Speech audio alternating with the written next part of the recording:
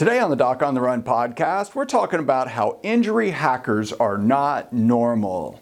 Now, before we get started in this episode, if you're confused and you're not sure exactly what's wrong with you or what you can do, I actually did something recently. It was a presentation that we had called 12 Steps to Rapid Recovery from Running Injuries. And so this was a live presentation where I went through in order what I actually do with every single person who calls me for a consultation. So this is worth listening to. So it's only up for a limited time. We're going to have some replays available. I think I did live, but if you got the invitation, you missed it, I'm sorry, but we do have some replays available because I got lots of emails afterwards asking for it for the people that actually couldn't show up for one reason or another.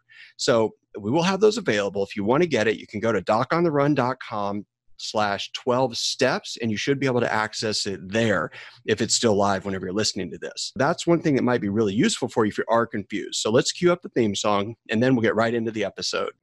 So the big question is this: how are runners like us, who don't like hearing doctors say, just stop running, who know that we simply have to stay active, how do we heal in a way that lets us stay strong, maintain our running fitness, and keep preparing for the next race, and still heal without making the injury worse?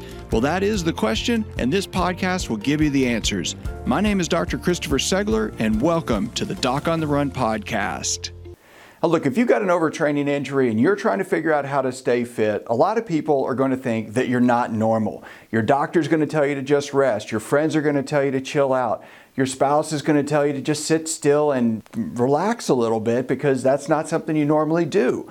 So you're not going to be told that you're normal when you're trying to figure out how to maintain your running fitness while you're recovering from a running injury. And that's exactly what all the people do that I work with. I call them injury hackers. They're trying to figure out how to work around the injury and get back to running as quickly as possible without losing their fitness.